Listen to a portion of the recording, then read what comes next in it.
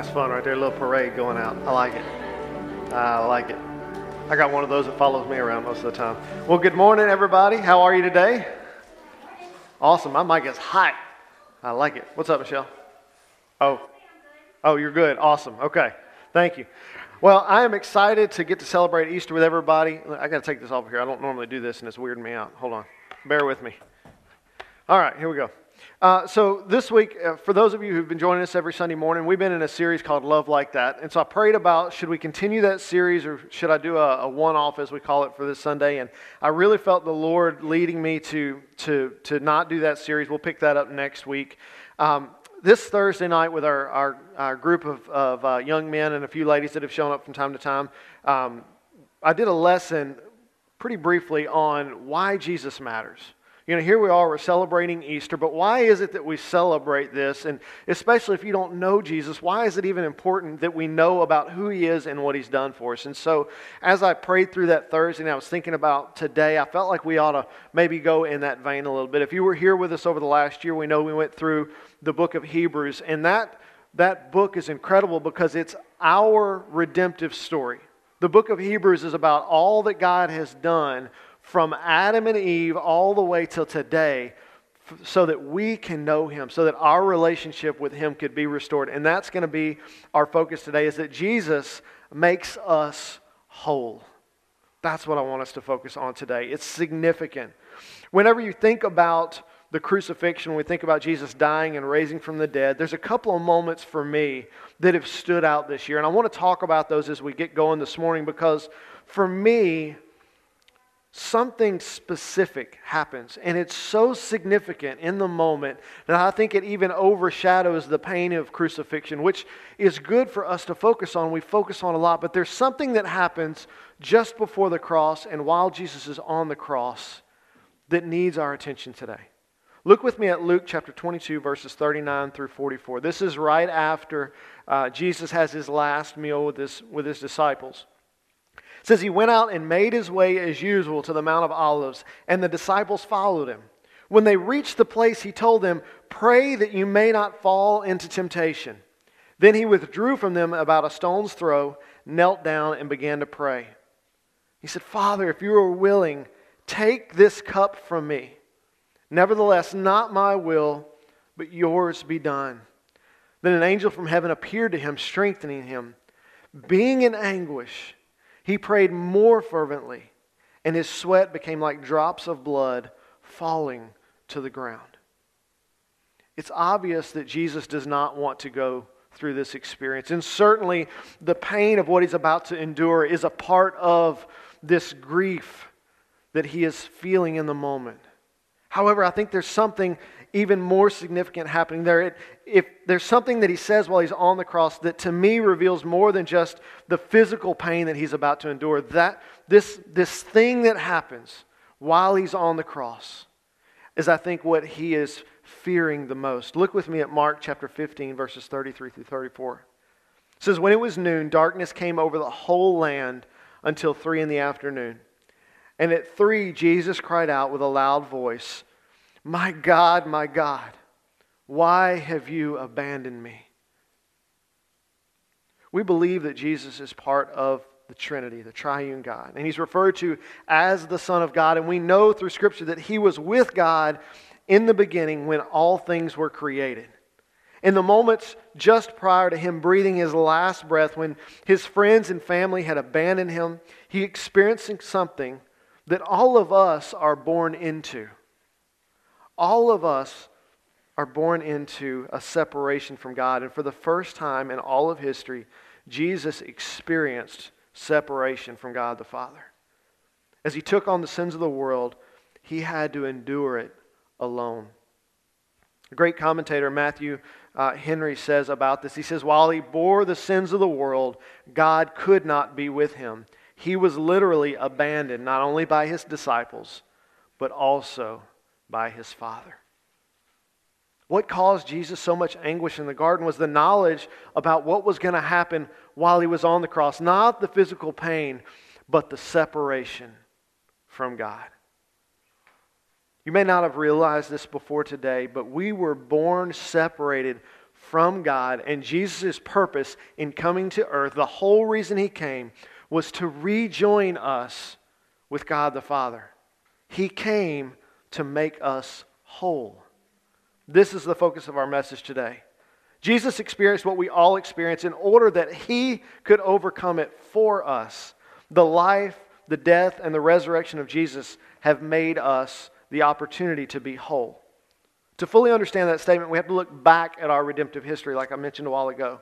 I'd like for us to go on a little adventure today through Scripture. I want us to see that your story, that my story, and the stories of every man, woman, and child that have ever been born start in the same place. As children, we hear stories often that begin how? Once upon a time, right? Today, as we look at our story, it begins with in the beginning. Let's go back and see what caused all of us to be born separated from God. Because our separation began with sin. Look at Genesis chapter 3, verses 1 through 10 with me. It says, "The serpent was the shrewdest of all the wild animals the Lord God had made. One day he asked the woman, 'Did God really say you must not eat the fruit from any of the trees in the garden?' 'Of course we may eat from the fruit of the trees in the garden,' the woman replied. 'It's only the fruit from the tree in the middle of the garden that we're not allowed to eat.' And God said, 'You must not eat of it or even touch it. If you do, you will die.' 'You won't die,' the serpent replied to the woman. 'God knows that your eyes will be opened as soon as you eat it, and you will be like God, knowing both good and evil.' The woman was convinced. She saw the tree was beautiful, and its fruit looked delicious. And she wanted the wisdom it would give her, so she took some of the fruit and ate it. Then she gave some to her husband, who was with her, and he ate it too. At that moment their eyes were opened, and they suddenly felt shame at their nakedness. So they sewed fig leaves together to cover themselves. And when the cool evening breezes were blowing, the man and his wife heard the Lord God walking about in the garden. So they hid from the Lord God among the trees. Then the Lord God called to the man, 'Where are you?' He replied, 'I heard you walking in the garden, so I hid. I was afraid because I was naked.'" By choosing to sin, to disobey God, Adam and Eve separated themselves and all of mankind from God. Our mistakes and our sins make us feel guilty, and our natural response is to avoid what makes us feel guilty, right? But rather than running from sin, we should run to God, but we don't. We don't run from sin, we run from God. That's what Adam and Eve experienced in the garden. They did what God told them not to do, and they felt shame and they felt guilt, but rather than running from the sin, they ran and they hid from God. This is our story. That in the beginning we separated ourselves from God. It says in verse 8, it says that when they heard the Lord God walking in the garden, they hid from the Lord. Our sin causes us to hide from God, to run from Him, and to be separated from Him. But church, God's desire is not for us to be separate. God created us to know Him and to have a relationship with Him. But the sin in our lives puts a barrier between us, and that causes separation. Yesterday we had the opportunity to go and help Ben and Anna and David and Sarah move into their house. Anna came and shared testimony of that earlier. In between loads, I stepped away for a moment just to kind of take in what God had done in their lives. Ben walked over and basically said that he was kind of at a loss for words. He was in awe of what God had done in their lives. Now, they spent over a decade living with other family and not having a home of their own. But God finished the work that He told them that He would do. And they only got to experience the joy of God fulfilling His promise because they have a relationship with God and they have learned to listen to His voice and to do what He says. This is the kind of relationship that God wants all of us to have. That's what we were created for. God wants us to know Him, and there is inexpressible joy for us in knowing God. But unfortunately, all of us are born in sin, and therefore we are born separated from God. We don't get a choice in it. But as the kids' video this morning pointed out, there is good news. Jesus came to repair the broken relationship. Unlike you and I, there was no sin in Jesus. He lived the perfect life.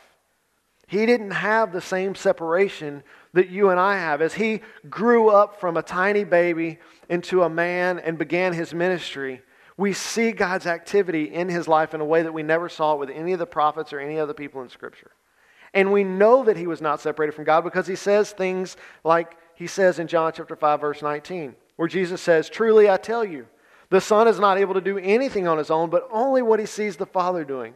For whatever the Father does, the Son likewise does those things."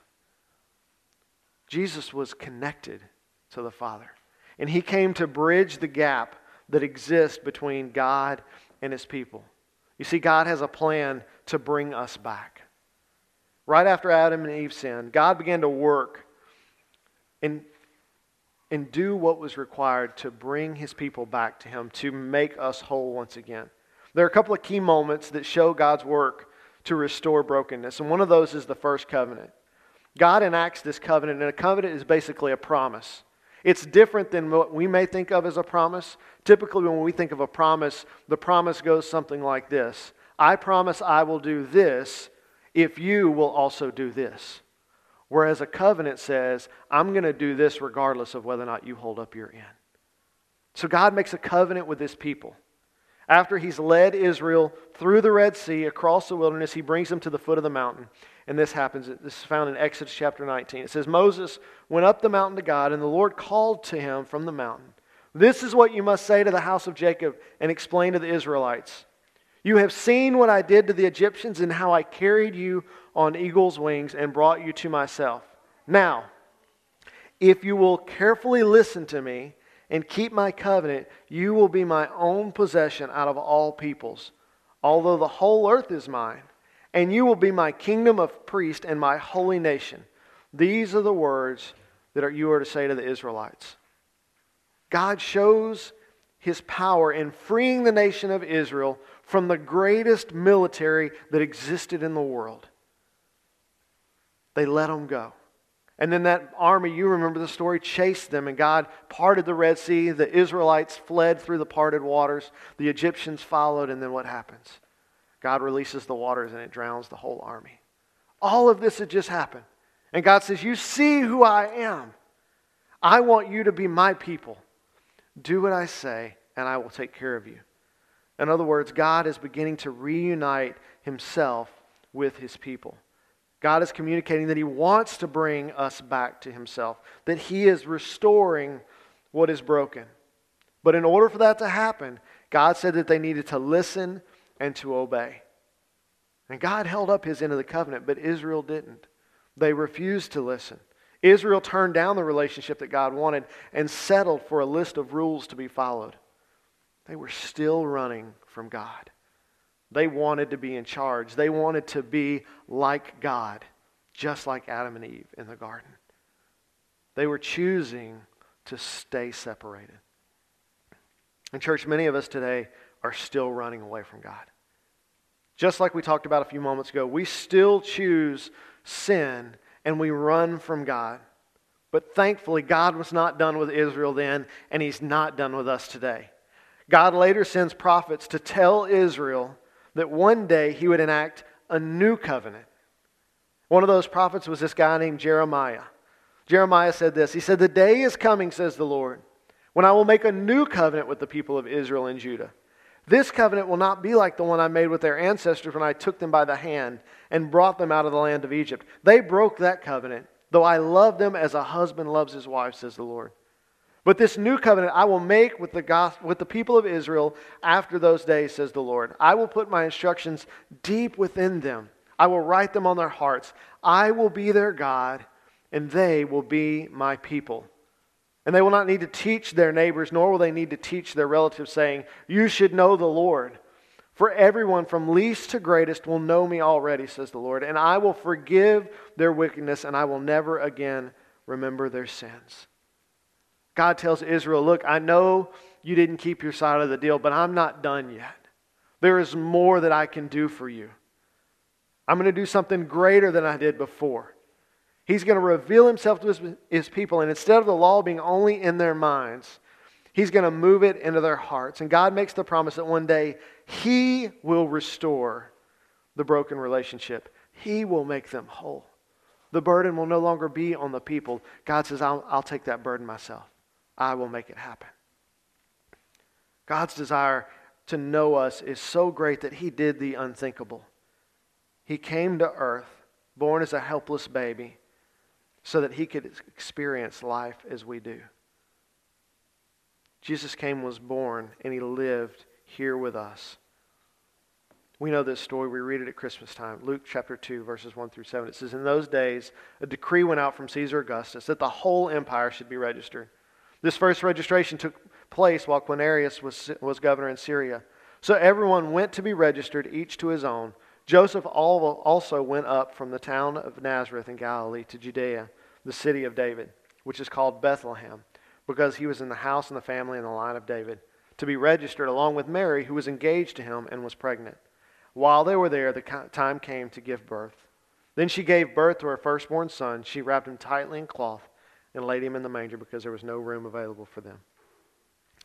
God sent his son, Jesus, to reveal to the world who God really was and what it looks like to actually live in a relationship with God. He came to show us how much the Father loves us. Jesus came to do what we could not do. He did what Adam and Eve couldn't do. He obeyed God. He resisted Satan's temptation and chose to stay connected with the Father.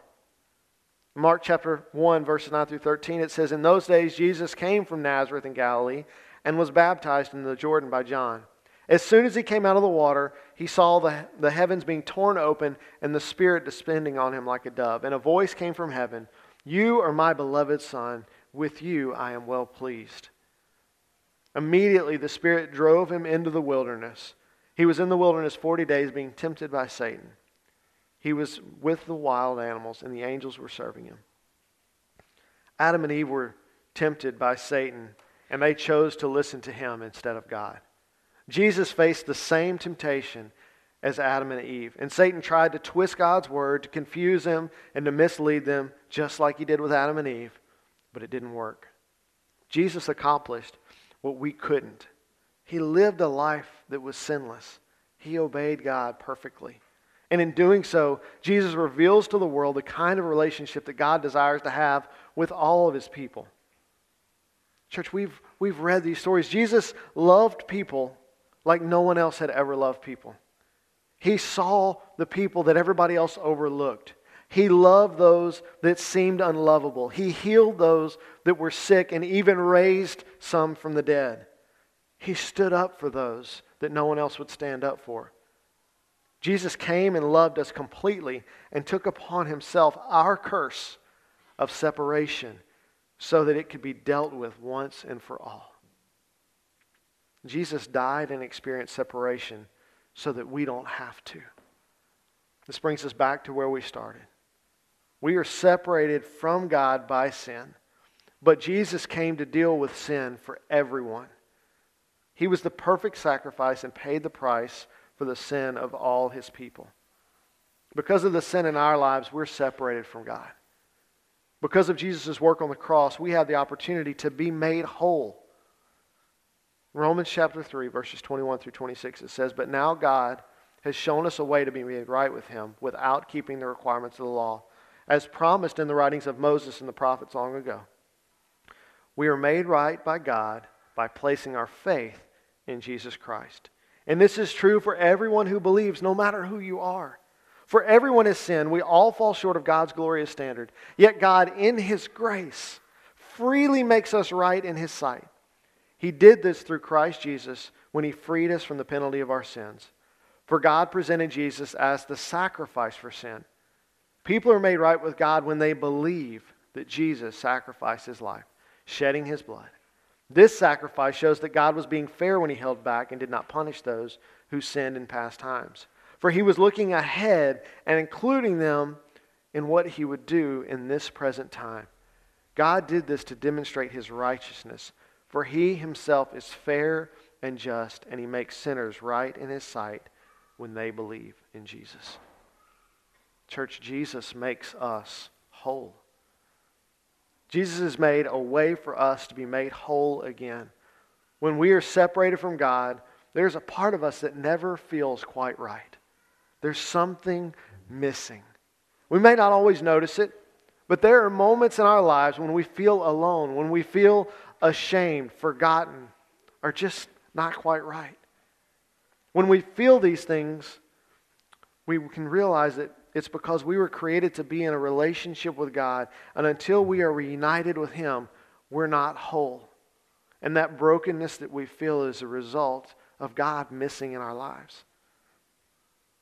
It isn't until we choose to put our faith in Jesus and enter into a relationship with Him that we can be made fully whole. This is why Jesus came. This is what we're celebrating at Easter. We're celebrating that God has done what He said He would do. He sent His Son.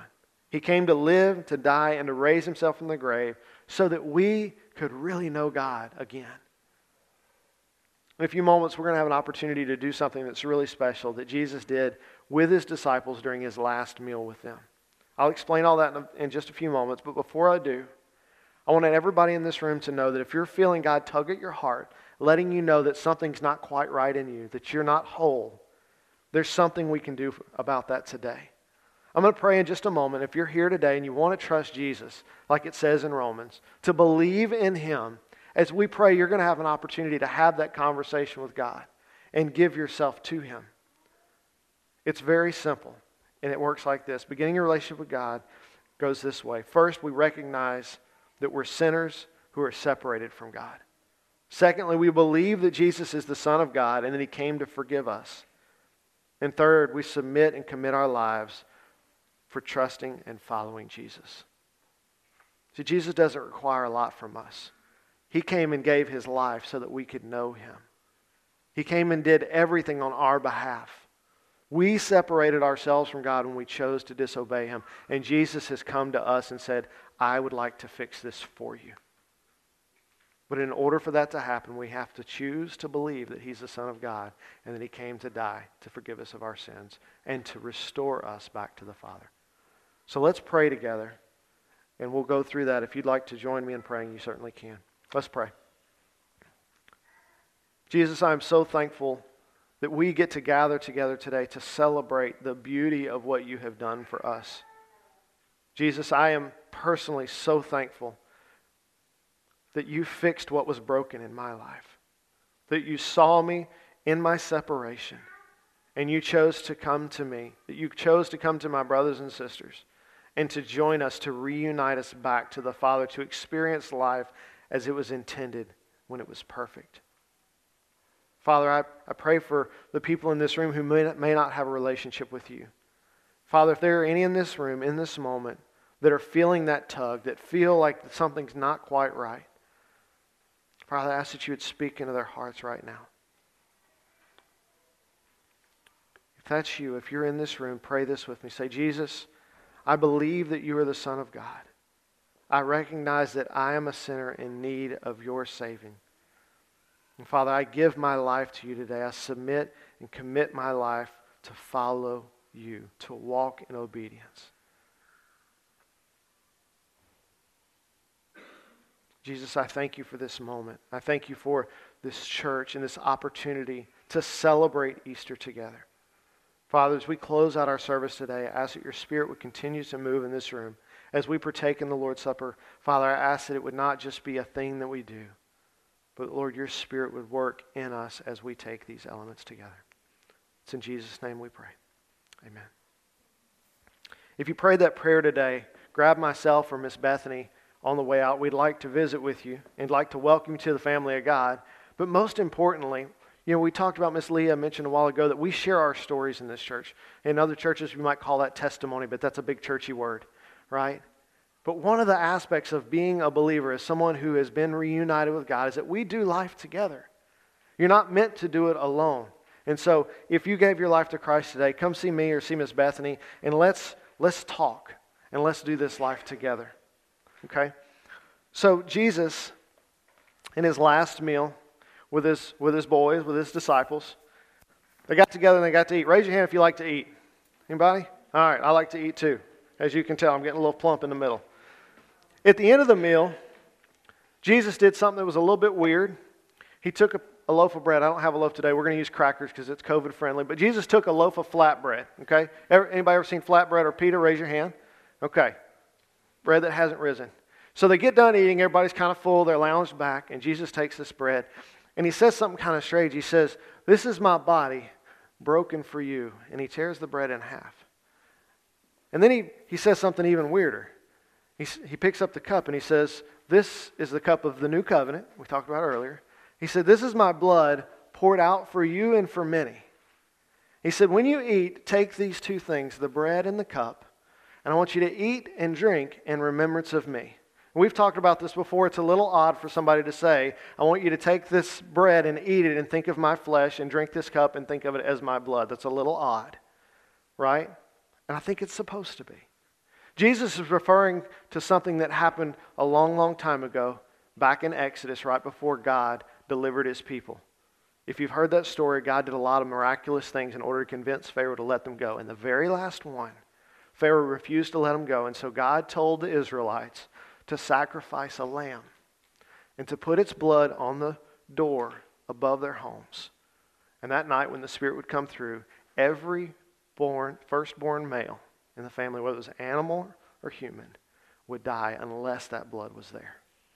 And so Jesus, in making this new covenant with the people, is saying, "I am the lamb that will be sacrificed. I am the blood that covers you for the forgiveness of your sins."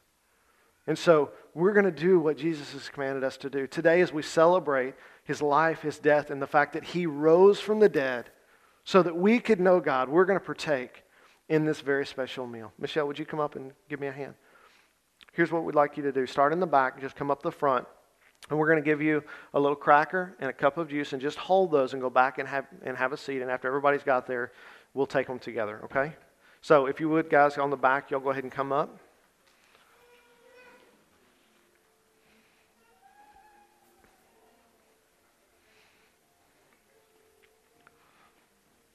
Body of Christ broken for you.